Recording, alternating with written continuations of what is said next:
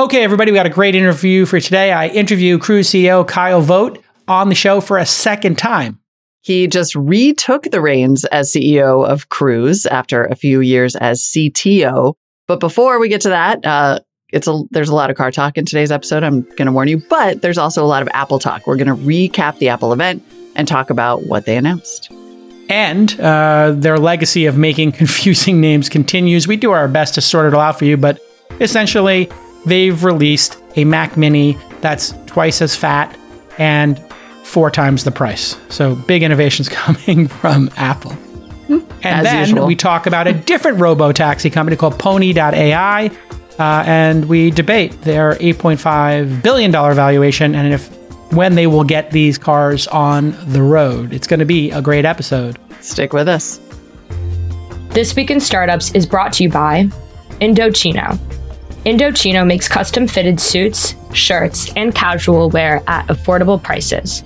Shop for your next best look or book a virtual style consultant at Indochino.com. Right now, you can get $50 off any purchase of $3.99 or more by using code TWIST at checkout. Vanta. Compliance and security shouldn't be a deal breaker for startups to win new business. Vanta makes it easy for companies to get a SOC 2 report fast. Twist listeners can get $1,000 off for a limited time at vanta.com/twist. And Odoo. Odoo is a fully customizable and fully integrated suite of business apps that let you build and scale your stack as you build and scale your business. Your first app is free forever. And right now, Odoo is offering $1,000 off your first implementation pack at odoo.com/twist. That's odoo.com/twist. Apple had a keynote, and as we like to do, we're going to spend a little bit of time criticizing Apple for their absurd decisions and branding, and then give them their flowers for when they do something correct. It's going to be a mixed bag today. But Molly, I think we both agree the most exciting thing to come out of today is the Mac Studio. Explain to the audience, in your perception, what the Mac Studio is. I am trying to decide at this moment if exciting is the right word. Okay. But it is interesting. It's definitely the biggest announcement of all of them, right? Because I would say what we were really hoping for was the VR goggles, which nobody really thought we were going to get, but hope springs eternal. I think with Apple at the point at which they start leaking, they're probably still 2 years out. Anyway, the Mac Studio is actually a very interesting new desktop. They announced their most powerful chip, the M1 Ultra, and this new desktop computer, which basically looks like if you just stack 2 Mac Minis together and then fused them perfectly. It's a big, fat desktop that does seem, and this is important, right? Because it's Apple sticking with the bread and butter, like it is aimed at actual creatives, designers, video editors, musicians, the people who have historically made up the Apple brand. These are the core users who have felt left out in the cold for the last decade because Apple would not listen to them. And their complaints were, you make computers that are not designed for us. You took our ports away. You don't listen to us in terms of extendability. We want to connect our own monitors. We want a customizable computer because we do things like make movies or do animation or photos. And we need a very powerful computer, and we don't want to replace it with an iPad. Right. So you have this consumerization of Apple that occurred because of the iPhone and the iPad and the iMacs.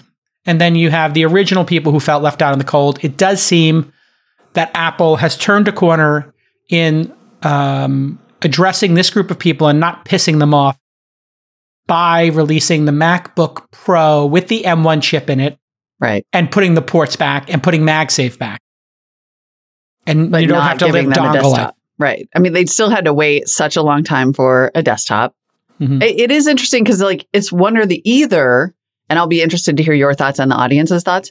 Either it is Apple finally, giving the right product to its most core group of people, or it's Apple doing what it's done for the last 10 years, which is occasionally trot out an updated desktop that is really expensive and has an all new form factor from the last one, isn't expandable, comes a year and a half after they've upgraded their most powerful laptop, and still feels like, you got to run Final Cut X on it or Final Cut 10 or whatever, which is like crappy software. So I'm not sure which one of this is. This is going to be super confusing for people, but there is the cheese grater tower called the Apple Mac Pro. Right. Now, that is the one that you can put a bunch of hard drives in, and it's got power supplies and a ton of ports on the back, and that thing is like $7,000. Mm-hmm. So this is supposed to be for that same group of people, but a little bit more affordable, I guess. And now, because of this new M1 chip, which is called the M1 Ultra. If you've been paying attention, there's an M1 that was in your phone. This replaces like the Intel and all these other chips. So they make their own silicon. M1, M1 Pro, M1 Max, which is what we got in our last Apple Mac Minis and in our MacBook Pros, correct, Molly? I think I just have the M1. I have the not Max. I think you have Max in your laptop. So I guess we have the Pros, which is incredible. Yes. There's the M1, the M1 Pro, the M1 Max, and now the M1 Ultra. I guess. I believe this is the family now. I mean, guys, this is absurd. Like, luckily, Apple makes a crap ton of money and always has, but they're just a mess. It's just like, and also, why not just say M1, 2, 3, 4? Would that not have worked? Right. Like, or are they just so different architecturally that they need to be a different category? And are we going to get an M2 Max now, an M2 Pro, an M2, and an M2 Ultra? To be clear, we're dunking on the names and we're right to, and I will never stop marveling at the fact that I have 3 different Apple devices that charge in 3 different ways, and some of them are Lightning and some of them are USB-C, but then some of them are wireless, but not the same wireless. Like the AirPods can't charge on the Apple Watch charger because they're not that kind of wire. That is ridiculous. God, however, as a matter of computer engineering, these chips are incredible. And I have no doubt that these machines are going to be ridiculous. I mean, that MacBook Pro with the M1 in it is almost scary fast. And I think what they have designed these for is power to watts. In other words, how powerful can they be and how little power can they draw so that your battery lasts an obscene amount of time, which is what everybody says when they get one of these machines. Oh my God, I'm not getting the spinning wheel of death as much. My machine is super fast and the battery life is just bonkers. Sometimes I forget to charge it and I'm on hour 10, 11, 12 and I still have battery power left. Yeah. And on the old ones with the Intel, they're like, you can get 8 hours all day. And then you use it and you get 6 or 5. So for those of you who are not watching, youtube.com/thisweekin, subscribe there. Spotify has a feature now. I guess we're in the video beta. When you're listening on Spotify, there's some way to click a button and watch video. And then if you type This Week in Startups video, you'll find the video feed in Apple. Those are, I guess, the 3 ways to watch us on video. So let's play the video and we'll talk over it. The combination of M1 Ultra and Mac OS cranks up the performance of Mac yet again. Okay. So now, let's talk about where we're going to use this incredible new chip. Okay. Today, we're going to focus on the place where so many people create their life's best work, the studio. A studio is where creators, like designers, scientists, and developers, change the world. Whether it's in a home or an office, each studio is unique, customized with the tools that complete the user's workflow. Yes. And for many, the Mac plays we have studios. I'm feeling it. It's working. This is me. With the transition I'm important. M1, I'm a genius. I have a studio. I'm creating my life's best work right now. It's not an office. It's not a closet. It's not a garage. It's a studio. It's a studio. Yet there are some users who want even more. So they can push the limits of their creativity. First, they want breakthrough performance and capability to turn their studio into a creative powerhouse. Next, they want a wide range of connectivity. Of course. For peripherals that are key to their studio workflow. Yeah, we want to save files fast. And finally, many want a modular system and display so they can create their perfect setup. So kind of like saying you don't want planned obsolescence. Something totally new that gives our users exactly what they need to build the studio of their dreams. And here it is. Bom, bom, bom, bom, bom. The studio of their dream. Yes.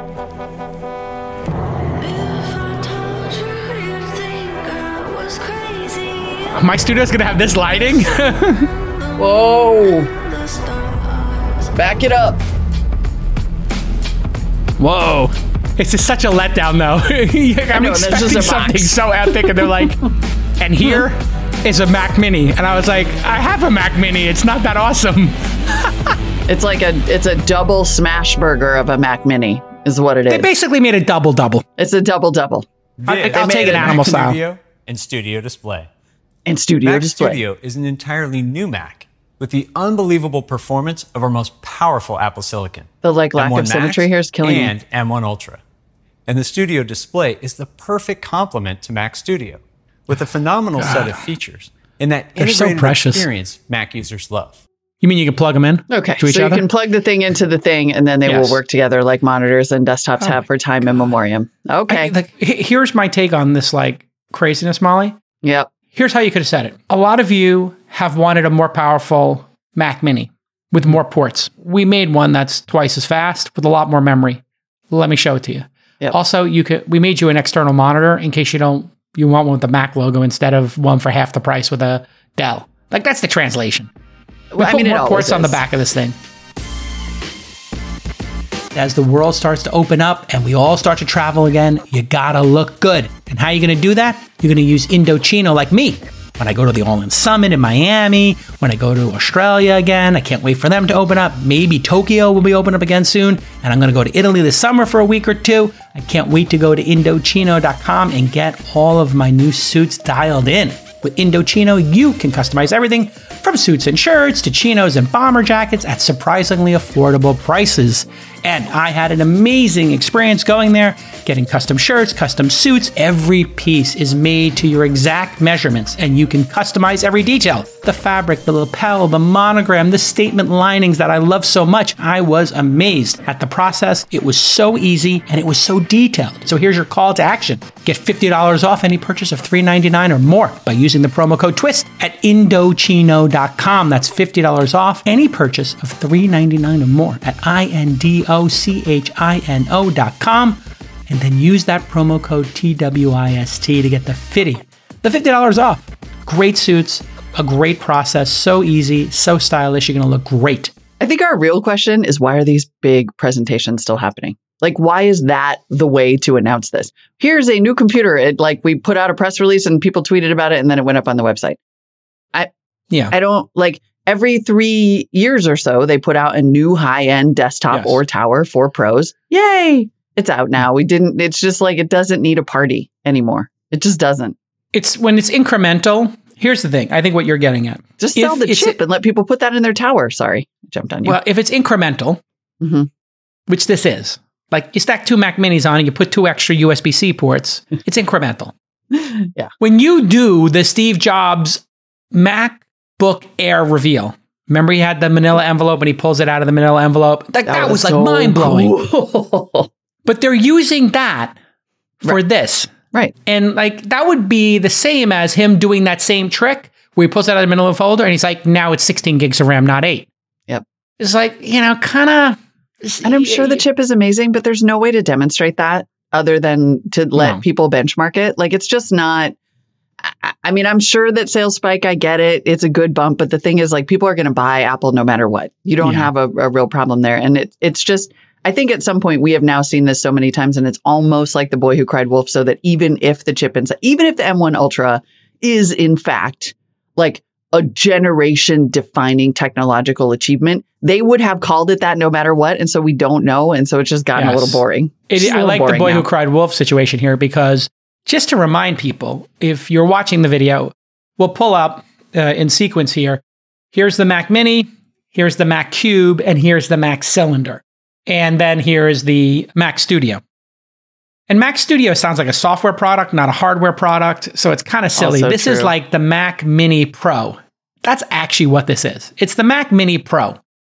It's a small footprint, not as small as the Mini, but it's for pro users. So I'm going to call this the Mac Mini Pro. You want to call it Mac Studio, that's fine. I'm calling it Mac Mini Pro. Or you can call it the Double Mini. It's the Double Mini. I don't know. There's a better name for this. But pull up for a second here. The Cube. Now, the Cube was made, I have to pull up the year here, but this is 15 years old, maybe. The Cube is the I'm sorry about the swear, but it just is. I always liked the Cube. I think it's underappreciated. It was at the time revolutionary. And so let's pull that out and take a look at the Mac Cube. This is when they had that plastic they were using that was see-through. That was a big deal. Like lucite. They were like the ones who like levitated. Like it levitated. Yep. And I think it had a handle, if I'm correct. It did, I believe, have a handle. Yep. Oh my God. I think there was like a handle or something.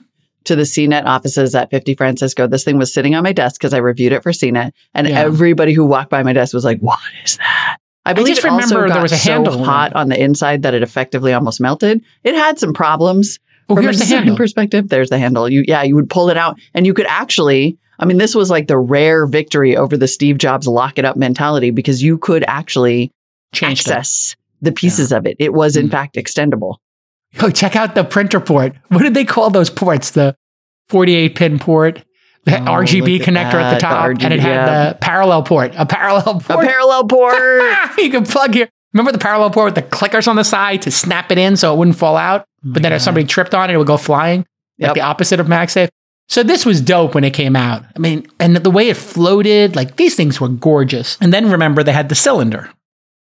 And I have 2 of these. I bought these, to make my video editors happy. I try to give them a little, hardware gift. It was lovely, but you have to admit it got a bad reputation for looking exactly like a trash can. We're popping it up on screen here. But if you remember, it was a marvel of engineering in that it was in fact a perfect cylinder, but it had this sort of odd dip at the top. There it is. It had a lip until you could carry it around by the lip, which was genius, but then it looked like a garbage can. It really did look like a garbage can. I thought it was dope on a desk. It looked futuristic on a desk. I got like Gattaca vibes, or like Star Wars vibes. It looks like a droid of some type. Plugs on the back was kind of dope. Very easily accessible. Mm-hmm. But this is what they do, right? Every 3 years or so, every 3 or 4 years, like you get a new tower. Here's our little here's our sop to you, creatives. Yeah, but they can't seem to decide if this thing should be tall or not. So let's pull up the Apple Mac Pro Cheese Grater Edition. This thing is like $7,000, and I think they were charging like $300 for the wheels. If you wanted it to have wheels on the bottom. So this was the obscene thing they made for pros. So now you have them saying, this Molly, really was, this is for pros. We mean it this time. Here's the cylinder. Then they were like, you know what? You didn't like the cylinder. We're going to go back to the tower. Because you all want a giant tower. So here's the giant tower where you can put in all your hard drives inside, take it apart, put hard drives in. Yep. And then everybody's like, you know what? Maybe I don't want the hard drives inside. Maybe I want to have a RAID array and that'll be shared by a group of people. Or maybe I'm using the cloud, so I don't need a RAID array and I'll just have it back up to that, whatever. RAID array, for people who don't know, is when you put 5 hard drives and they all are redundant and they're faster because you can write to a couple of them at the same time. This is what video editors like. And then they decide to go from this to now the double-double. The double-double. And a stacked up smash burger. I mean, it's just confusing as hell. Just now here's the Mac Studio, which is ugly. I mean, let's be honest. I think it's ugly. It's not that pretty. It just not pretty at all. This feels like they punted on the design. This feels like a punt to me. Yeah. They're like, let's make something that is, just double size. I mean, which I guess fine. Like you have a form factor that works. But if your deal is that you're super creative and innovative and, as all of the Apple fanboys are going to continue to yell at us, they're innovating, like this is a double-double. You put another burger on top of the burger you already had. It's like fine. So that's why I think if this was Mac Mini Pro, that would have been a better branding. It describes it. So if this was framed as Mac Mini Pro, I'd be fine with this. That's really as true. the design. Yeah. But if you're going to say this is a new revolution, it should be a new design. That's just me. Yeah. Now, am I going to buy it? Maybe. I don't feel the need to buy this. I don't think my Mac Mini with the M1 is any better. And I'll tell you what's just crazy about this is the price. It says from $1999, but if you put this new chip in it, which is why you would get it. Right. Then you're talking about a lot of money. I think it goes up to like $4,000. We cited it starts at $39.99. There we go. Yeah. So if you actually make this the machine that you want, like an upgrade, right? A reason to go from the M1 Mac Mini, should you have that, then you're talking about, and you are talking about a beefy machine. Like I don't want to downplay the fact that you've got, it's a beast. It's a beefcake and you have like gigs. A really nice port situation, but it's $39.99 starting. That's obscene. 20-core CPU. So if you want the Ultra, you're going to pay $4,000. And honestly, you're going to pay $4,000 for a terabyte of storage. Like a terabyte of storage is like what you get with a Dell right now. Yeah. Like, I'm not trying to be a jerk, but give me 2 for $4,000. They're so stingy. They're so stingy and so overpriced. Just this little, like, do I want it? I honestly don't care if I had this. I don't think it would change my life. I don't think it's life-changing. If I was a video editor, I guess I would, but video editors are going to look at this and go, a lot of video editors now are just looking at this kind of parade of rug pulling, and they're just like, I'll just go with a PC. Right? I think a lot of them are using Premiere now. Yeah. Adobe works. They're editing on PCs. But at that point, then I think you would just like spend less for a more extendable machine. But I don't listen, I would love to know, because for so long, the Mac was the standard, the Mac in Final Cut, full stop. And then it was the Mac plus Premiere. And that was great. But I wonder, email us and let us know, or tweet at us and let us know, is this the machine that video editors have been dying for, or podcasters or engineers or devs? Also, why don't they care about gaming? Yeah. Now they're making this insane chip. Yeah. That's another thing. Shouldn't this thing be able to run PlayStation, Xbox level games? And then, if I want to play Age of Empires, Definitive Edition or whatever the new one is that I play, I don't play it. I can only play it on my PC. And yeah, I don't get it. Let's just play this quick video here. This is the spec video. The exterior is machined from a single aluminum extrusion with a footprint of 7.7 inches square and height of only 3.7 inches. Inside, every element was designed to produce an unprecedented amount of performance in such a small form factor. The innovative thermal system begins with a unique double-sided blower pulling air into the system across the entire circumference of the perforated aluminum base. Okay. The air moves over the custom circular power supply and through channels precisely placed to guide it. That's nice, but that doesn't change my life. Finally, the air is propelled through a low-impedance rear exhaust containing over 2,000 precisely machined perforations. On the back, there are 4 Thunderbolt 4 ports. So you figured out how to cool your computer. High-performance devices. Congratulations. A 10 gigabit Ethernet port. Great. 2 Standard. USB-A ports. Standard. An HDMI port. Standard 10 years ago. And a Pro audio jack for Standard high-impedance 10 years headphones ago. or external amplified speakers. Okay, nobody cares. At least they didn't get rid of that. Yeah. Listen, when you're the founder, it's fun to trade war stories with other founders. Recently, Balloon CEO Amanda Greenberg, one of my awesome portfolio founders, told me how Vanta's SOC 2 solution helped her save an important deal in the final hours. If you don't know, Balloon sells a SaaS productivity and collaboration software package. It's brilliant. And when they needed 10 documents in place within 48 hours in order to close this deal, well, Vanta saved the day by supplying customizable templates and helping them through the process to close. So if you don't have your SOC 2 tight, you can't close major customers. And you know what? A lot of startups wait. Well, the waiting has to end. You have to work with Vanta's compliance software to make it easier to get and renew your SOC 2. They continuously test against technical and non-technical SOC 2 requirements, and they partner with over 24 audit firms who have been trained to file SOC 2 reports directly within Vanta. On average, Vanta customers are SOC 2 compliant within just 2 to 4 weeks compared to 3 to 5 months without Vanta. And guess what? Vanta's such a great partner, they're going to give you $1,000 off your SOC 2. Thanks for that, Vanta. Here's your call to action. Get $1,000 off at vanta.com/twist. That's VANTA.com/twist. That's vanta.com/twist for $1,000 off. Well done, Vanta. So here's something interesting. They're doing this new double Mac Mini Pro, and it's faster than the Mac Pro. That's $7,000. So does that mean the next time, are they going to take the Mac Pro Tower cheese grater and put the M1 Ultra in it? Or are they going to do the M1 Ultra Plus in that? And then charge $12,000 for that. Hope springs eternal for the plus. Yeah, who knows? What's the name of the next? If they've gone Pro, Max, Ultra, what's next? So you have the M1, then you have the Pro, the Ultra, the Max, I think is the order. Or Max Pro Ultra, something like that. Max Pro, Max Ultra, I believe. Pro, Max Ultra. What's the next one in this lineage? What's number 5 going to be called? It's got to be Infinity, don't you think? M1 Infinity? M1. That is actually an awesome name for a chip. What? Yeah. Surge Dog is almost certainly right here. It will be the M1 Ultra Max Pro. Plus. Well done, Surge Dog. For those of you who don't know, we do this live every day at about 10 o'clock. And this is crazy, but bear with me. Maybe it could be the M2. Yes. If you could do these incrementally, I mean, I was kind of used to that. Yeah. You know, like iPhone Max 13. I mean, they are better names than the Intel chips, though, right? Like, didn't Yeah, Intel was just like, what did the developer call it? The Pentium 5.2B? Okay, yeah, that's good enough. Who cares? Nobody cares. It's just a chip. Yeah.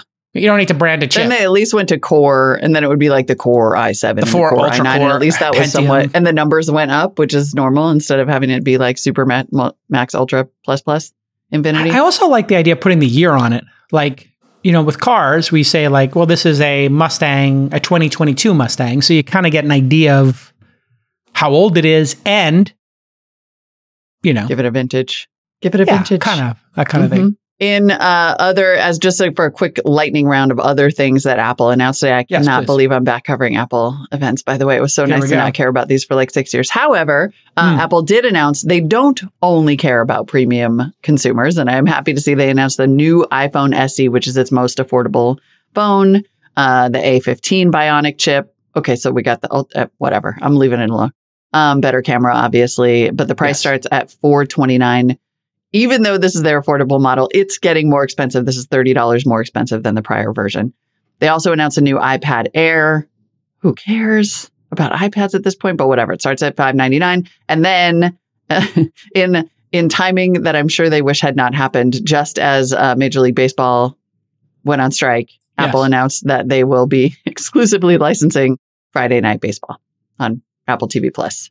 You know, that might be the second most interesting thing. We knew they were going to come out with an iPhone SE, coming out with a new iPad Air. These are both incremental. Whatever. The SE is their low-end phone. So the low-end phone now has 5G. The low-end phone now has a decent camera and decent battery. That's the one for your kid. I mean, let's be honest, like that's the kid's iPhone. Yeah, $429. It's great. That's their like accessible phone. And it's now got the A15 Bionic chip in it, so that's great. It's going to be more powerful. It gets all the new, I guess you can use iOS 15 on it now, which is kind of nice. Mm-hmm. iPad Air, I always love those. Great for kids as well. But I do think the Friday night, you know, doing the sports leagues is interesting because that's something that TNT or ABC or, you know, whoever would have gotten, ESPN would have gotten previously. And so that's a reason to download the Apple TV Plus app to get more people to use it. That's got to be expensive. TV Plus, of course, being the service, not the device. Yes, there's Apple TV, the device. There's Apple TV Plus, the free content, and there's Apple TV Plus Premium? I think TV Plus is the subscription service. You got to pay for that. Yeah. You're not going to get this for free. Friday Night Baseball is not for free. You have to have the paid service. Mm-hmm. So there's a way to get subscribers. But it continues. I mean, it shows that Apple is apparently continuing to invest in Apple TV Plus. I mean, they've obviously had some really expensive original content. Yeah. But I would argue that this is also a way to say we're looking for reasons to keep people coming back after maybe they watch Foundation and then they cancel. Yeah, they had Ted Lasso. That's like American apple pie. Now they have baseball. That's as American as apple pie and baseball, literally. And I want to see this new one, the Ben Stiller dystopian, like your work life and your home life is separate. I forgot the name of that. Oh yeah, Severance. I just started watching that. It's with Adam Scott. Yes, who just followed me. Ben Stiller. Yeah, just followed me on Twitter. So I'm it could be another celebrity bromance for me.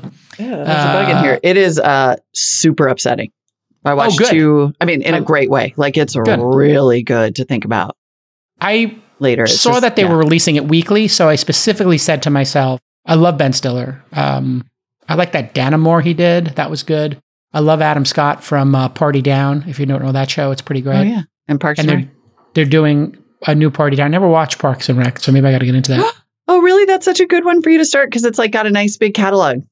Oh, cool. That's a fun one. Is it fun? Yeah. Is it okay for a 12-year-old? Maybe I'll watch it with my daughter. Yeah. Perfect. Yeah.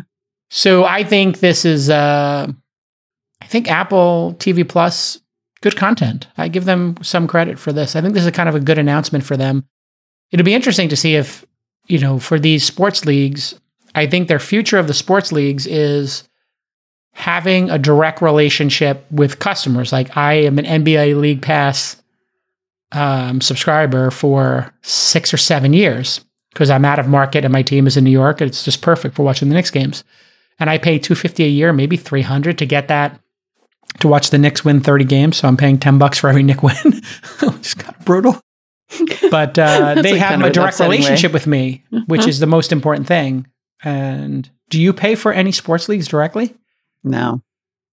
It's been a while since I was that big of a sports. Like I like sports a lot, but not enough to. I just don't. I mean, I know that on this show it may appear that I watch a lot of TV because I'm like, oh yeah, I watch that. And what really happens is I watch 2 episodes of everything and then run out of time to ever watch anything ever again.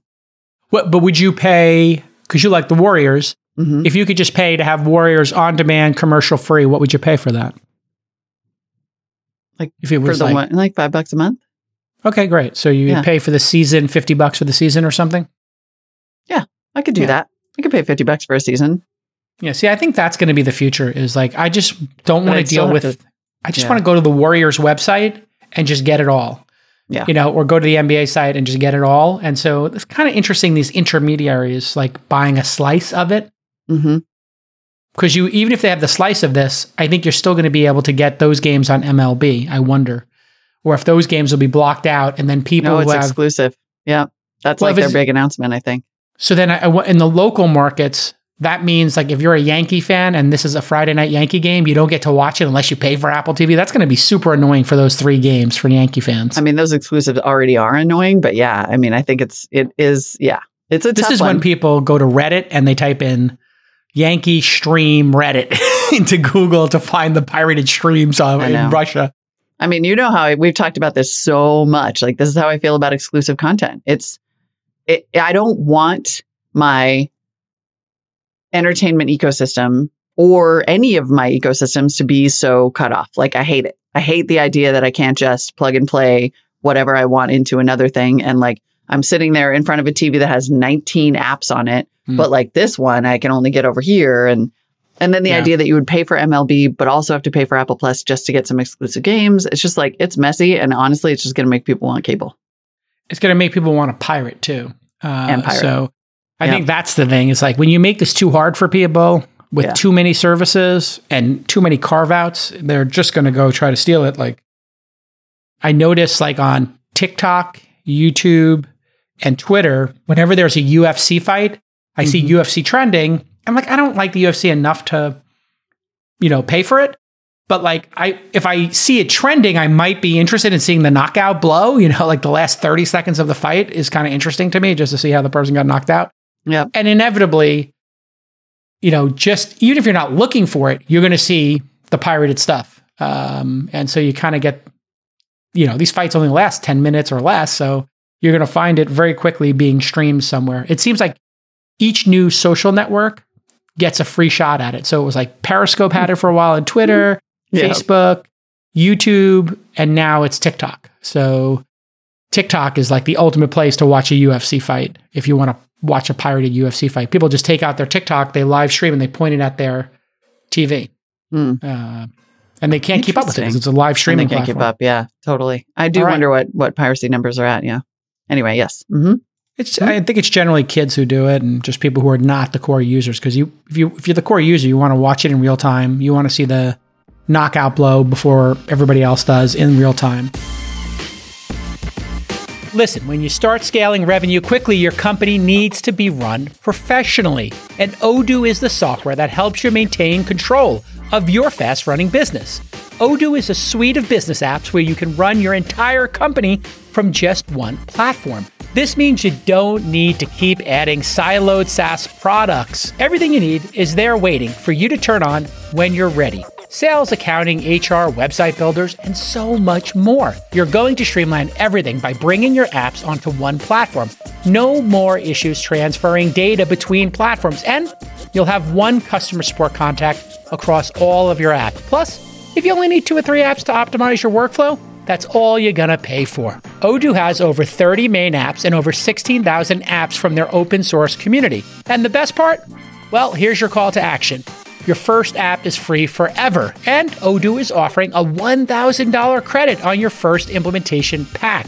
Just go to odoo.com/twist for $1,000 off. That's odoo.com/twist. All right, we got our startup of the day because we cannot get enough A, startups, but B, robo-taxis. Pony.ai announced the first close of their Series D at an $8.5 billion valuation to continue building its fleet in the United States and China. The funding amount and the investors, interestingly, were both undisclosed.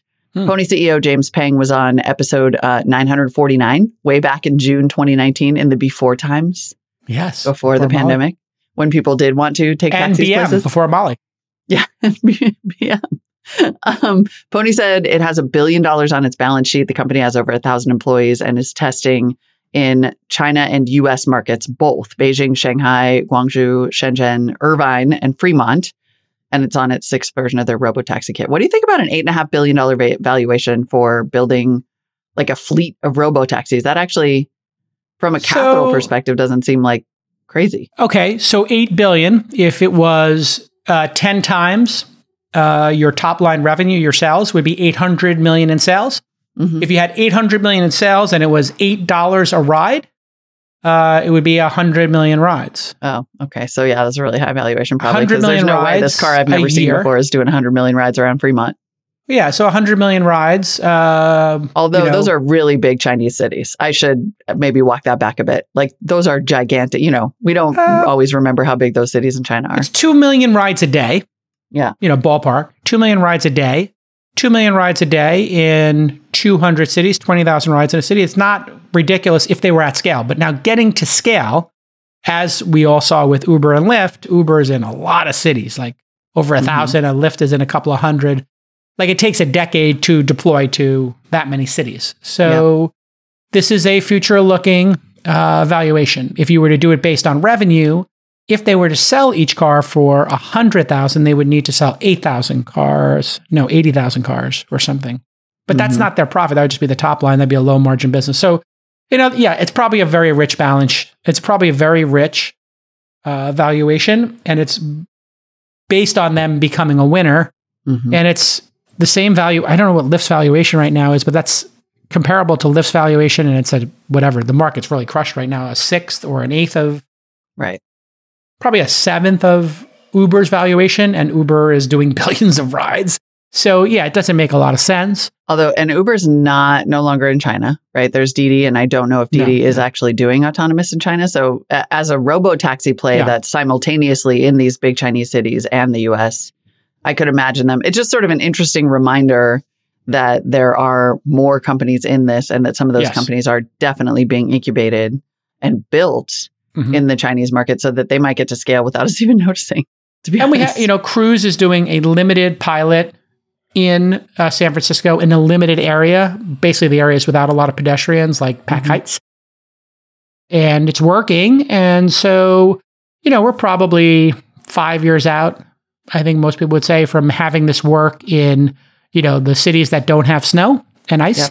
Yep. And then maybe 10 years for the cities with snow and ice and, the edge cases. So Lyft is at 12 billion. So this thing's almost as valuable as Lyft. That doesn't make a lot of sense if it's 2/3 of a Lyft. So the valuation probably should be 3, 4, 5 billion. But, investors in these early stages are betting that it will 10x. And so, that's not completely unreasonable if you wanted to place a bet, if it had 10% chance of 10xing. So yeah, I do think you're going to see Uber, Lyft, and DoorDash be the beneficiaries of this technology, because there's a group of people who want to compete with those startups. Mm-hmm. Then you have a group of people who want to sell to those startups. So which is a better combination? The fact that Uber owns a piece of Aurora, is that the one that spun out?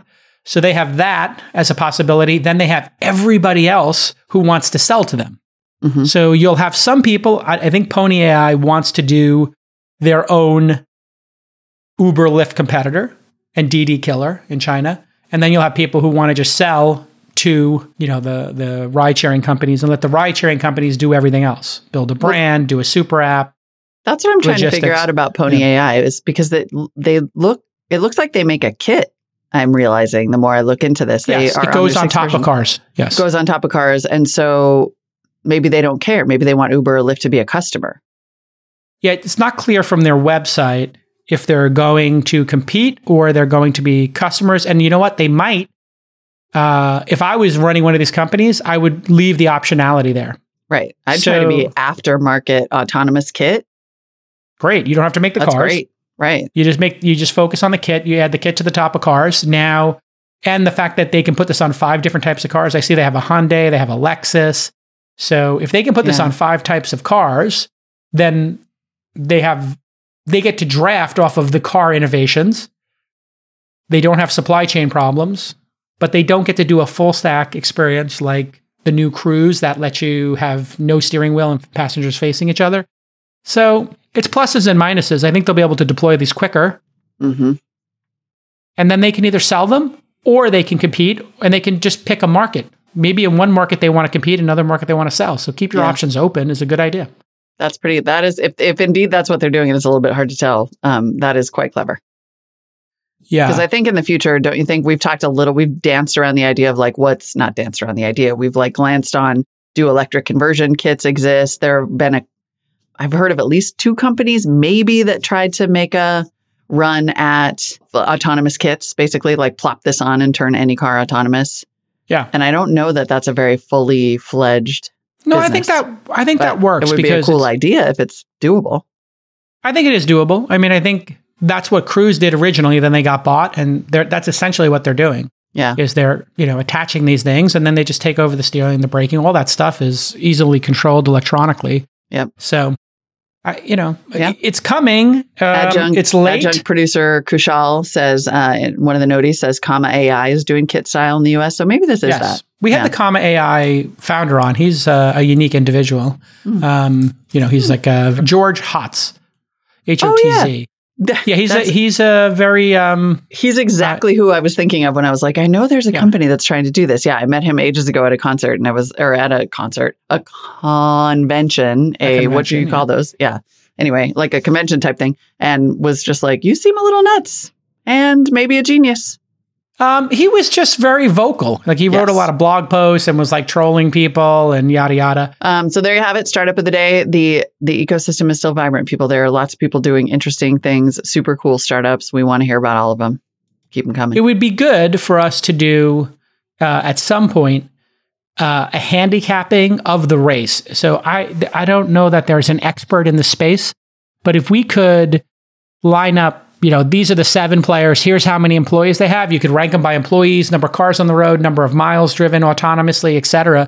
We might be able to handicap, who was in the, like we did for the goggles and, XR, VR, AR. We kind of handicapped who we thought would win and who would win which percentages of market share. We could probably do a similar thing, Molly, with this. So I like that. That might be an interesting idea. Yeah. Because people are still working on cars. It's nowhere near settled. Just because it's gone quiet for now does not mean it's shaking out or consolidating in any real way. Like people, it's still a dogfight. It is a dogfight. I'm putting this at 5 to 10 years before, anybody who's in our audience, I would say 5 to 10 years for when the majority of our audience, 51% of our audience in the United States, has this as an option available to them. Yeah. Somewhere between 5 and 10. I think 10% of our audience might have this as an option in 2 or 3 years. But it's going to take time. Everybody keeps saying it's like next year or 2 years. And everybody has been saying that people thought this would be available 2 or 3 years ago. Yep. But the edge cases are just too hard. I mean, you've had your own challenges with autopilot. And, I really want to get in the autopilot beta. Because people I'm watching the videos of those betas, but you have to have a 99 safety score. And I have like an 89 or 90 or something because 2 people drive the car and 1 person cares about getting in the beta and 1 person does not. Interesting. They're parceling out the autonomous based on your driving score? Yes. So they gave everybody who's got 100 gets it. So if you're not driving, like making fast turns, driving too close to the car in front of you, they're like, okay, this is a conscientious driver who we can put in the beta. And then if you look at those betas, take control. Because I was going to say, it's almost like counterintuitive. Like if you're a bad driver, you need autonomy. But I see what you're saying is you want somebody responsible who's not going to drive it and not going to lay in the back seat and take a video. That's the problem with this is like, we're basically deploying this based upon stupid risk takers, stupidest behaviors. Like the people who stand on top of motorcycles or do whatever those drag races are called, the spin outs they do in Oakland and on freeways here in the Bay Area. Yeah. What do they call them? Sideshows. Yeah, these crazy sideshows where people wind up getting killed. Like, we're basically, if people who are doing illegal sideshows, like it's Fast and Furious, like we'll deploy the technology based on their behavior. It's really dumb because it is definitely the stay in lane stuff is now in a lot of cars. If we had stay in lane was required on freeways, like seatbelts and airbags are required now. Man, what a game changer that would be if when your car drifted into another lane, your steering wheel vibrated and it made a beeping sound. Why is that not standard? Yeah. And it's surprising that it's not, because it is available on a lot of cars. It exists. I mean, it is super easy. You have to turn it on. It's solved technology, but in some cases you have to pay extra for it too. And that pay extra and pretty turn it unconscionable. Yeah. It should be standard. Like this is if we had functional agencies. What percentage of car accidents on freeways are people drifting into another lane, clipping another car? It's got to be half, right? Yeah. Like rear ending is half and whatever. Rear ending's a third, drifting out of your lane is a third, and a third is other. Yeah. If you, like right now, you get most cars have the ability to do an alarm or hit the brakes if you're going to hit another car. The alarm should be 100%. If you're not the proper lengths, that should be standard like a seatbelt, right? Mm-hmm. Yeah, it really should be. I cannot disagree with that. And it would just improve so much. I was thinking about how on the 880 in Oakland, there are all these like billboards that are basically, there's some word for it, like if you just sort of rub up against somebody, they're like, just pull over. Like it's, get off the freeway. It happens so often. There you have it, folks. If you have a startup of the day, email producers at thisweekinstartups.com. Speaking of robo-taxi handicapping, next up is our interview with Kyle Vogt from Cruise. Enjoy. All right, everybody. I've been doing this show for a long time. So long, in fact, that we've been having a conversation about self-driving cars from the inception of the commercialization of this industry. One of the first players in the space, shortly after all of these amazing XPRI style contests were going on to do autonomy in deserts and figure out if this was even possible 20 years ago, was Kyle Vogt. He is the co-founder and CEO at Cruise. And he was, the last time he was on, and was back in 2014. And for those of you who are into the archive, just jump in and look for episode 459. And that was a year after he had founded the company. Cruise was sold to GM, as many people know, in 2016. A really prescient and smart move by GM to dive into automation. And he was the founding CEO from 2013 to 2019. Today, he is back in the CEO seat. He had stepped back to become CTO and president. And actually announced that the day we're taping this, Kyle is now the CEO again. Welcome back to the program. Gosh, how many years later is it now? 6 years later. It's a few. Yeah. Thanks for having me, Jason. Good to see you again. Good to see you. And I was just watching on Twitter a bunch of people talking about the mind-blowing experience of getting into a cruise vehicle in San Francisco, which I kind of think is one of the hardest cities to navigate given topography, pedestrians, regulation, California, high regulation state, and certainly San Francisco amongst the highest regulated cities of all. So tell me, how is the pilot going? I know I think I heard there were 2 cars on the road. It's just Cruise employees right now, but maybe you could tell us about what's going on.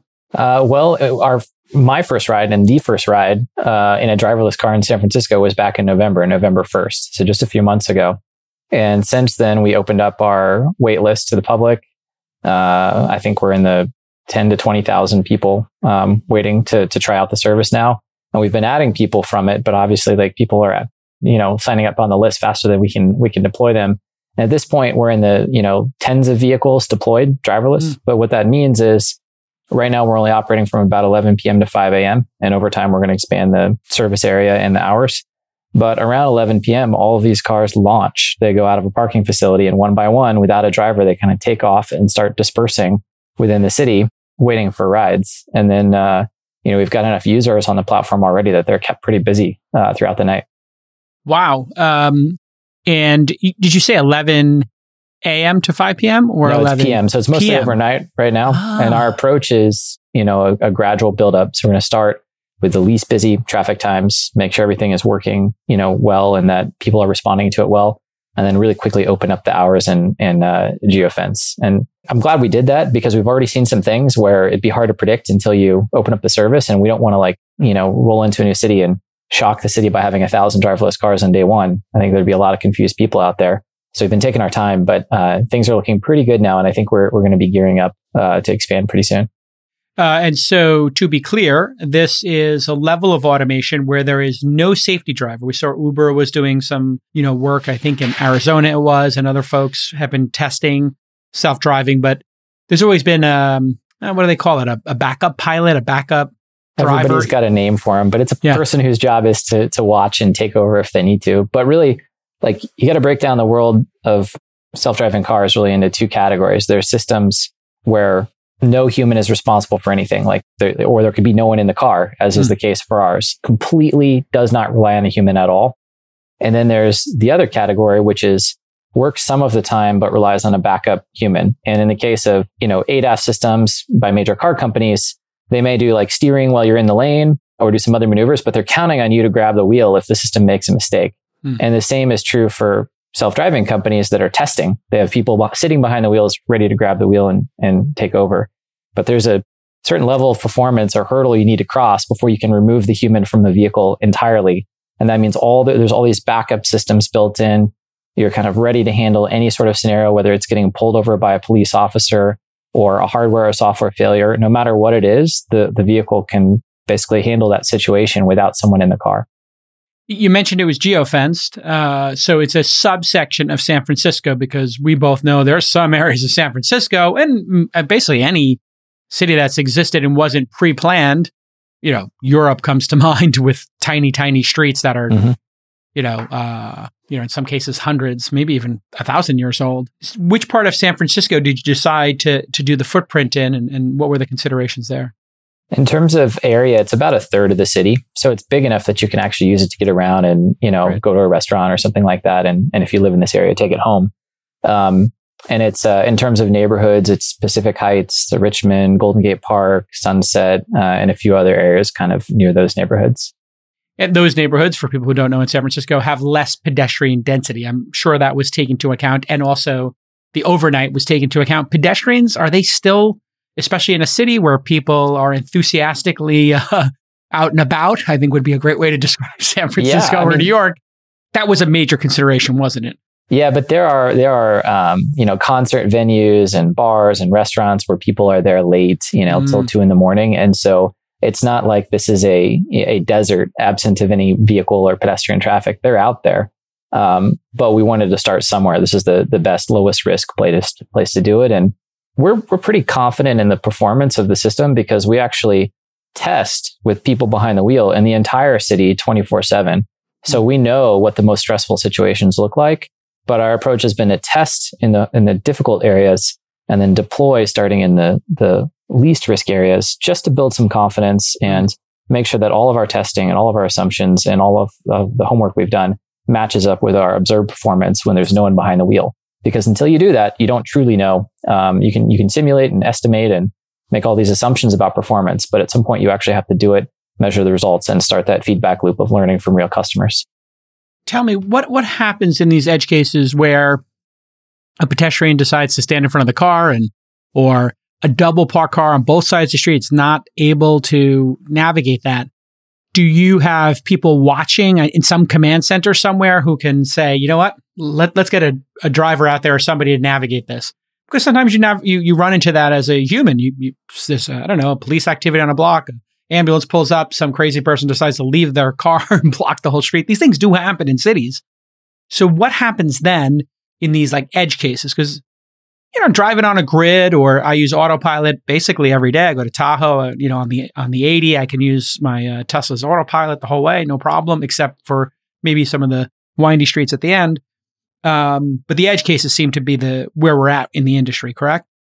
Yeah, and the edge cases or the long tail of types of events you see is very long. There's a lot of random stuff that can happen. Longer than you anticipated when you started the company, I bet. Exactly.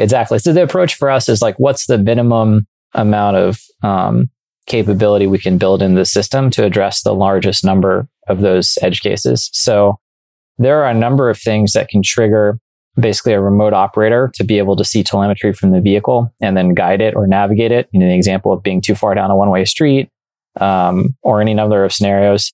We also have a system to try to detect whether there's been a collision or even a person walking really near and brushing against the vehicle. We want to know if there's any contact between a pedestrian and a vehicle. And so we see those events. And so, if there's a pedestrian messing with a vehicle, most likely it's going to trigger a call to a remote operator that's going to review the footage and confirm whether there was, something that needs to be addressed, or there's an emergency, and whether it's, the fault of the pedestrian or not. We don't care. We want to know that something has happened and make sure we disable the car and pull it over. And so those systems are there. The remote operators can basically determine whether they need to disable the car, whether they need to pull it over, whether they need to relocate it. A lot of tools at their fingertips to handle, whatever we might encounter out in the wild, so to speak. And that's the ultimate safeguard, is that somebody can actually take the car remotely, park it, basically drive it like an RC car or something remotely. They can go drive around something, et cetera. And then if the car does get attacked by a pedestrian, which is not inconceivable in our fine city. We've seen some strange things. Yeah. Yeah. It can get weird. It's not like driving an RC car, because we have these, we're talking to a car over a cellular network, which is not necessarily reliable or high throughput. So the interface is more of like, you can reposition a vehicle and sort of drag its location, like on a map from here to here, and it'll figure out how to maneuver over there. And the goal is to not have any safety critical actions like swerving or hitting the brakes. We don't want a remote operator to do that. We want them to give high level directives, and the car, which can respond instantaneously, is responsible for all those safety critical maneuvers. What is it like to sell your company to a big company like GM selling cars? How is that integration worked? Or they left the company on its own and just, put it over here and said, Google did with YouTube, hey, you know what you're doing, go get it? Or is it really tightly integrated into the product lines in the existing car company? Yeah, it's a good question. Well, to start with, I don't regret it. I think it was the right decision for the company in time. And I think it would have been hard. Really, GM buying Cruise is what, in my view, created the flood of investments that flew into the self-driving space immediately after. It would have been harder for us to raise the capital we needed to get to where we are today, absent a major OEM coming in and making that big bet and putting, a lot of money behind these things. And so I think it was important for us to get to where we are. And I'm glad we did that. But it's hard. It's hard when you get acquired by a big company, because, and I think, if you look at the statistics on these things, most times big company buys a small one, it doesn't go well. And I think, a couple things that worked out well here is the leadership team at GM, all the way up to the CEO, Mary Barra, and the president, Dan Ammann, really saw around the corner. And I think the where the future was. So this wasn't like a mid-level VP or a business development person pushing the deal. It was from the top. So that's helpful. And then I think the other thing, frankly, is like, I'm really stubborn about this. I want to make this thing succeed. And so no matter what weird, big company complications come up, we're going to find a way through it and be persistent and stick it out. But like, everyone operates with the best intentions. It's just these large companies, there's so many different departments and groups, and everyone feels like they have a role to play or a job to do that, it can be very quickly, a small company can be completely engulfed by the parent company. And it can take the form of just lots of questions and communication, or it can take the form of death by 1,000 cuts, where there's just like new policies and permissions, and you have to talk to these 7 people and get them all to say yes before you can do anything. And so it really takes a deliberate effort to keep that, natural tendency at bay. Yeah. And the hardware package, when you and I last spoke, very expensive. Maybe it was over $100,000 worth of LiDAR and things bolted to the top of cars. Where are we at today? If a car costs, I think you're using the Chevy Bolts, if I'm correct. So if that's a $50,000 car or something, what additional ballpark has to be put onto a car to make it self-driving? Yeah, it's a good question. I think, taking a step back, though, there's really been 2 approaches that have, risen to the top in the self-driving world in the last few years. One is to take a minimal set of compute and sensing and try to put it in a retail car, and then through software updates, make it full self-driving. And that's unproven, but from logical reasoning standpoint, you could see how it would work. Our approach has been let's equip these vehicles with whatever they need to make them driverless and start to learn from that and expand gradually and simultaneously drive down the cost through increasing the volume and other tech advantages. But at least we know we can actually operate the business. And then once it shifts into less of a science project and more of a engineering and operational cost down exercise, we have a better line of sight to, when we'll reach certain unit economics and when we can operate in certain cities and so on. The other approach where you put some minimal hardware in the car and hope that you'll sort of invent magical algorithms to get to the performance you need is, in my view, less proven, but it works if your goal today is to sell lots of cars. Yeah. And so, of course, we're referring to another electric car manufacturer that has autopilot, and it seems to be working pretty well. So is it twice? So you're basically saying you're putting more sensors than you probably need, and over time that'll get cheaper and you may need less. And it works out because these cars, the way we operate them as robotaxis, we scale up a little bit, we're going to be operating them 20 hours a day. Right. And so that means from an upfront cost perspective, you can afford to pay a little more and still have good unit economics compared to a car that sits idle 90% of the time, like when you would buy.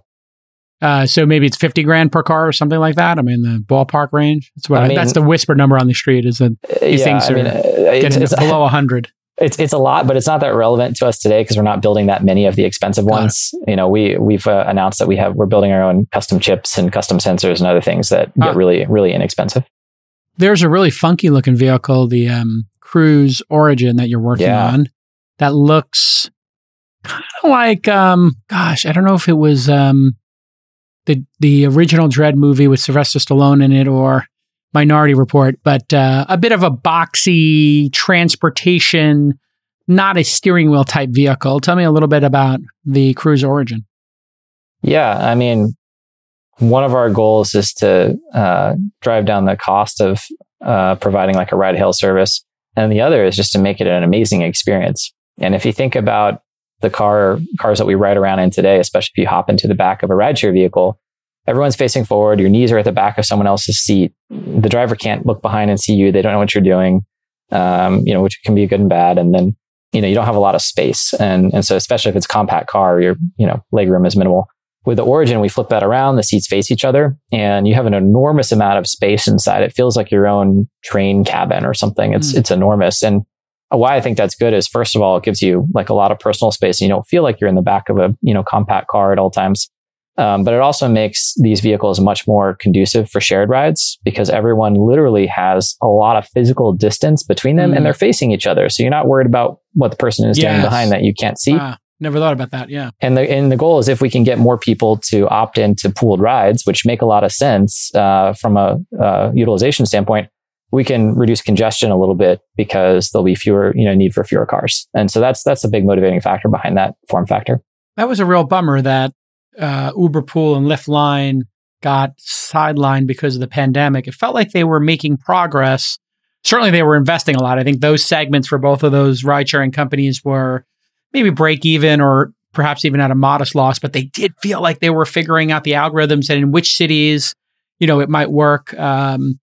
You believe in that as well. You believe that the algorithms can figure out how to make these either like bus routes or, just a little bit more conducive to multiple passengers. Yeah. Yeah. And, we can experiment with this just like the rideshare companies have been, because obviously if you don't have that dialed in perfectly, these cars can fall back to just serving, rides for individuals. But for us, the transportation solution of the future should be better in every way, right? It should be safer over time. It should be better for the environment. It should be, you make better use of our roadways. And really, we're trying to hit all of those. Because I don't think we want, this glorious future we've been promised with self-driving cars and flying cars and all these things. We don't want to get halfway there. We want to nail this and really get people excited about it. Let's talk about safety, and regulation. San Francisco has allowed you to do this, obviously. That's had to be a huge hurdle. Tell the audience what got you to got you through all this regulation and red tape. Are cities now really excited about this as opposed to maybe a little nervous about it when you got started? How's the climate change for regulation? Well, I guess to start with, a lot of cities have problems they want to solve, and self-driving cars I think can help with many of them.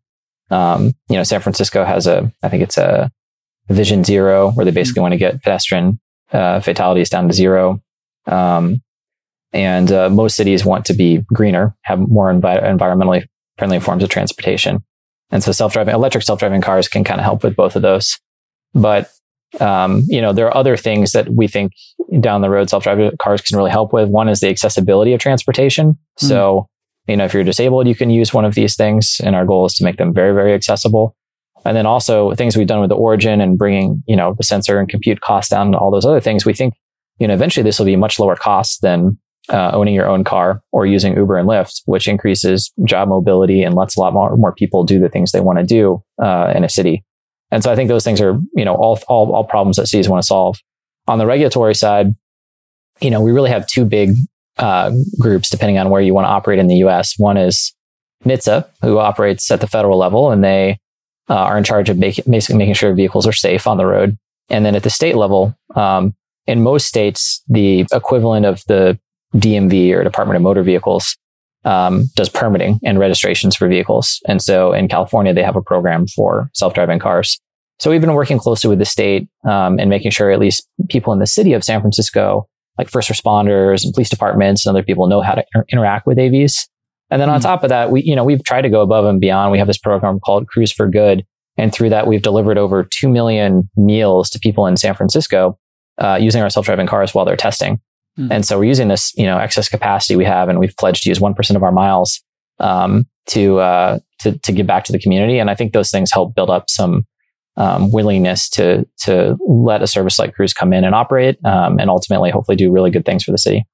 If most ride-sharing rides are about $10, $12 today in a major city like San Francisco or New York, where do you think Cruise will be able to get it to? What do you think consumers will experience when they start paying for this? Because the trial you're doing now is gratis, right? It's free to participate if you are lucky enough to be selected. Yeah, for the time being, we're waiting on one last permit from the California Public Utilities Commission, who regulates basically taxi type services. But yeah, I don't know. To be honest, I don't know. But what I do know is that it's ultimately going to be cheaper than hiring a human being to drive someone around and basically paying a full-time wage. And I think the experience can be better too. I mean, one of the things, and this may affect people's, willingness to pay or excitement about paying, whether the same amount or less or more, we don't know. But, the way these robot cars drive, they're robotic, but in a good way. And by that, I mean, every time they approach a stop sign or accelerate, they do it with the exact same deceleration force. They take the corners with the same amount of acceleration. It's predictable. And we've actually tuned it to minimize the amount of jerkiness forward and backward that you get all the time in a rideshare car. So a lot of people will go on a ride and they're doing emails and stare at their phone, and they get to the end of the ride and they're like, wow, I don't have any motion sickness. I feel fine. Whereas, then if you take an Uber or Lyft somewhere else in the city, you're going to be like, oh, this is a bit rough. Yeah. I mean, I actually, one of the reasons, I actually invested in Uber back in the day was because the rides were smoother compared to taxis at the time. Interesting. Where taxi, drivers, I think they usually rent their cars for the first 7, 8, 9 hours. They're basically paying back the lease cost. And it turns out the last 4 hours of their 12-hour shift is where they make their profit, right? So they're... What do they call it? Like the gate or something? Is in New York, it was $130. Yeah. So, all the medallions, this was like kind of the tragedy of the whole thing. All the medallions got bought up by rich people, lawyers, accountants, like the professional class heard you could buy the medallions in New York and then rent them out, and you'd make, whatever amount percentage on it. And you get they would rent them out for, it was $130. It depends on if it was a Friday, Saturday night or a Sunday or a Monday or whatever.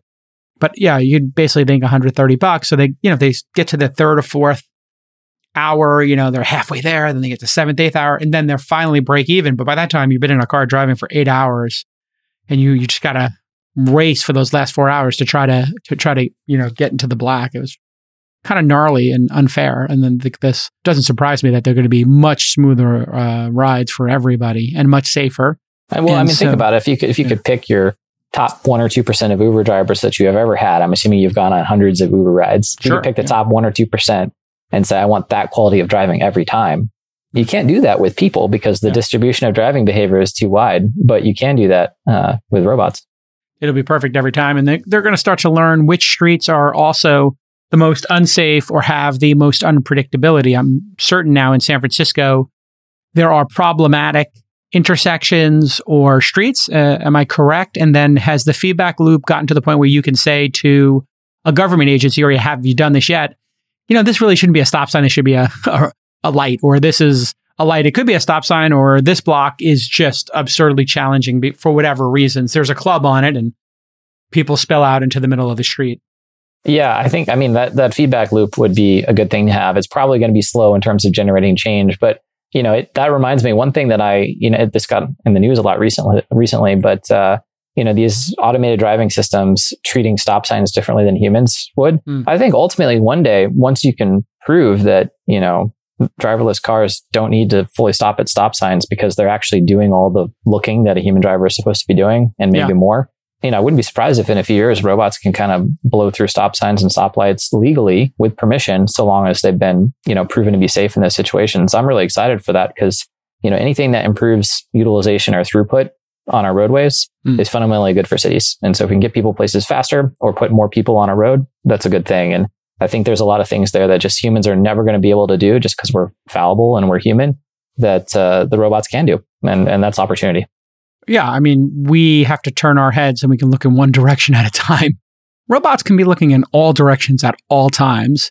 So instead of coming to a full stop, they can come to or as we would say in Brooklyn, come to a full rolling stop was the joke.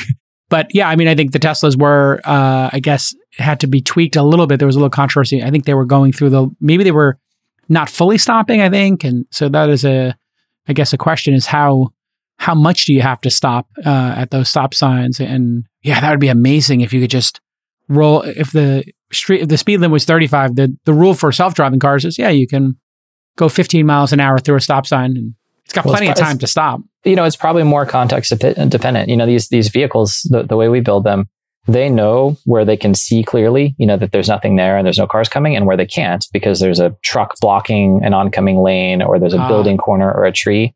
And so if you can demonstrate both internally and obviously to regulators and others that when the situation is right, there's no risk by proceeding, I think that's a cool opportunity. But, that may be a bit a ways out. Yeah. I think until then, we have a lot we can do driving within the existing laws. Yeah. And tell me about weather, because that was the other big thing that, we live in a foggy town. There are towns that have snow.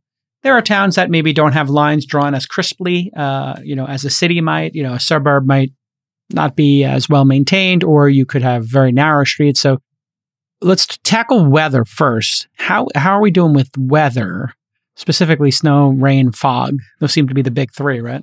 Yep. So taking a step back here, we've been working on this for, Cruise is about 8 years old, but in the grand scheme of things, going from nothing to driverless cars in operation in a major US city, that's a relatively short period of time.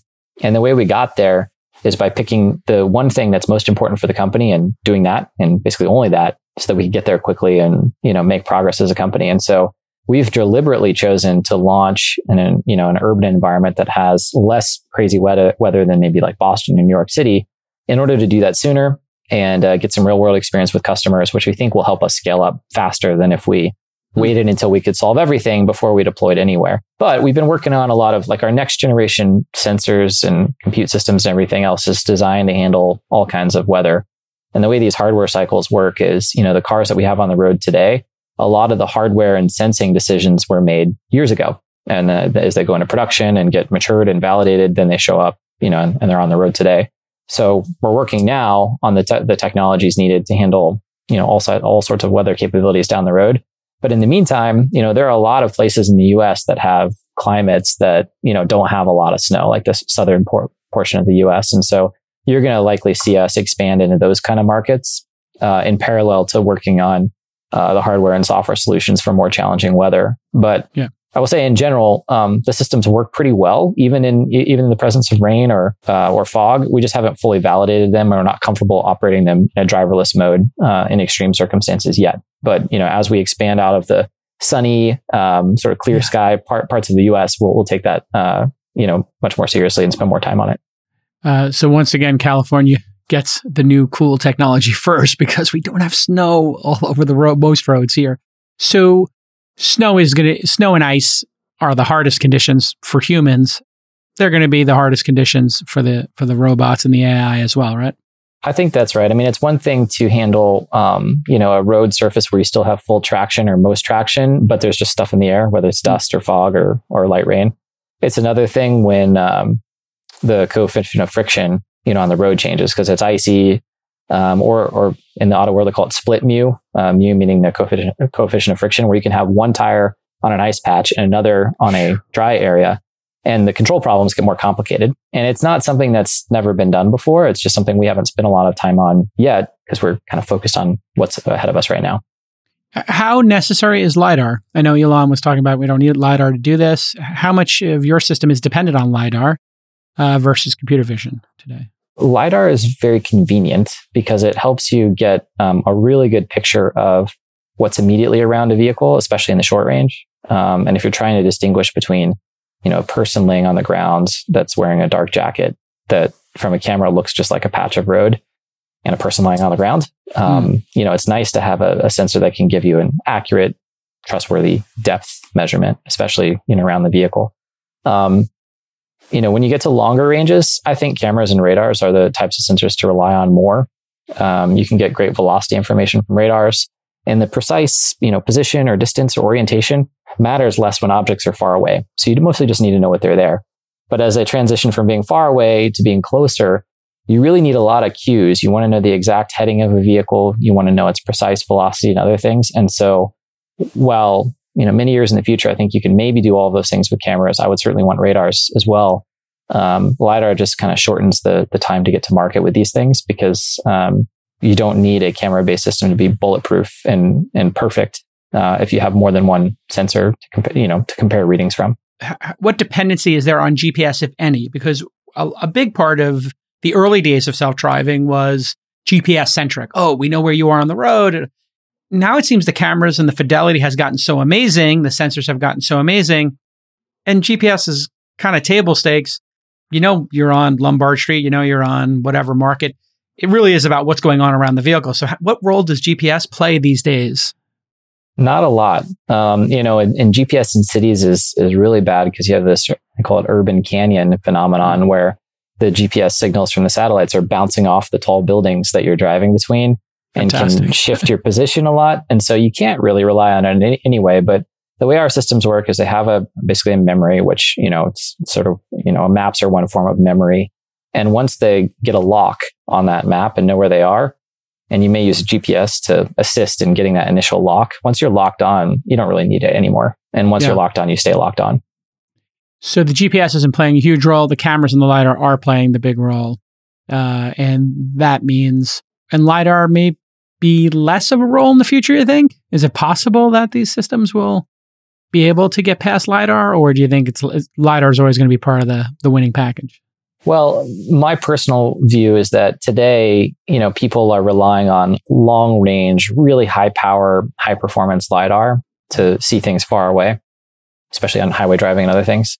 I think that's got to go away because having a, high power laser that you're trying to keep stable when you're bouncing up and down on a highway is just hard to do.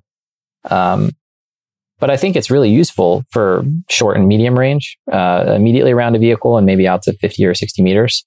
And if that's your goal, that becomes really inexpensive with today's technology to the point where, it's practically the same cost as a camera. And so again, if this makes it convenient and simpler and potentially safer, I don't see why you would ever go away from that. Is Cruise's business going to be running an Uber Lyft competitor or supplying cars to ride sharing companies, or undetermined at this point?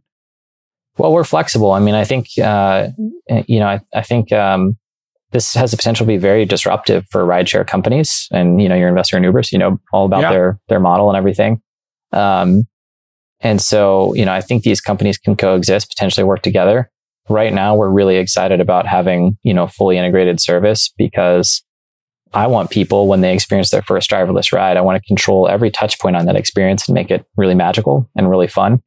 And maybe things stay that way, or maybe they don't down the road. We don't know yet, but at least for now, when people have their first experience, in a driverless car, I want to make sure it's a good one. When will consumers be able to buy these, or is that not going to be Cruise's business?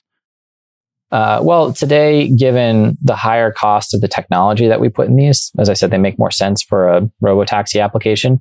But down the road, we're aware that not everyone wants to use a robotaxi service all the time, even if it's super cheap and super available. There may be times when people want to own their own car or get a different vehicle form factor or whatever it is. And for those reasons, we want to pull that benefit forward in time as well in terms of, how self-driving can make it better. So, with GM, we're likely going to put this technology in vehicles that you can buy or lease or some form of ownership. And, we're working on basically the hardware and sensing and other solutions to make that happen now. And you could see it, in the second half of this decade for sure. Kind of a wonky question, but you're collecting massive amounts of data about your city. Waymo, Uber, Aurora, just so many companies are also collecting all this information about cities. And then, of course, you have Open Maps and you have the GPS companies, Garmin and Google Maps, Apple Maps. What is there going to be some collective, or has anybody talked about this, where you could, as one of a half dozen automation companies here, be able to share data on challenging situations and maybe have some sort of open mapping type product or project? Yeah, I wouldn't be surprised if down the road things standardize, because, I guess it depends on how things shake out. If there are multiple AV players that are still around years from now, because right now everything is kind of consolidating around a handful of companies. If there are multiple players down the road, then it may become something where, companies aren't competing or really differentiated on that map data. They differentiate in other ways. And in that case, I wouldn't be surprised if that happens, because it makes sense on the surface. If you have more vehicles contributing to this pool of knowledge, the pool of knowledge is going to be more comprehensive and more up to date. That's Elon's big advantage right now, is that he's got so many Teslas on the road. He's got the best data set, I would think, of anybody. Yeah, I think, certainly in terms of exposure to diversity of data, having cars everywhere is helpful.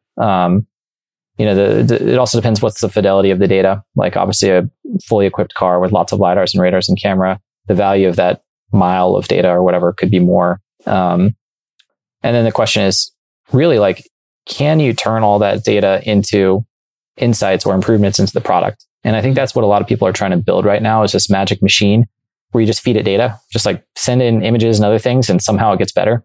Yeah. And that's not really the way it works today. There's a lot of people hand labeling data or scripts that are trying to label data, and humans cross-check to make it make sure it's right. And then once you use all that data to retrain these neural networks, you still have to go and check and make sure that these new neural networks are better than the old ones and they didn't get worse in some way. And so we're not quite in this, glorious future where you just throw more data at a system and it magically improves. But I think, down the road, if we do get to that point and you don't have access to a lot of data, you could be left behind.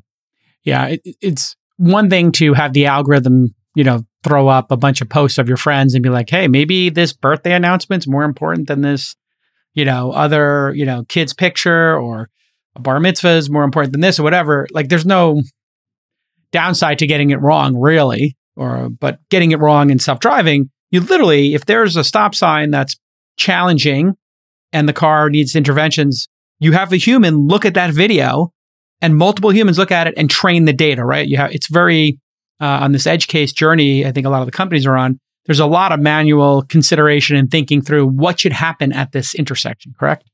Yeah, and this, right. And you can inadvertently teach a neural network slightly worse behavior just by throwing more data at it. Yeah. And so the challenge is to curate data and show these neural networks examples of mistakes they've made in a very targeted fashion. And then we have call them miners, little scripts that search through our data for certain types of mistakes and then feed that back into the training data. But it's a pretty complicated procedure, and it's not really a turnkey solution quite yet to just go from lots of data to continuously improving product. But that is the goal for us, and I'm sure many others. Guys have made it so far. It's amazing. As we wrap here, what's the hardest thing now? Is it getting the hardware tighter? Is it this is it the machine learning aspect of it?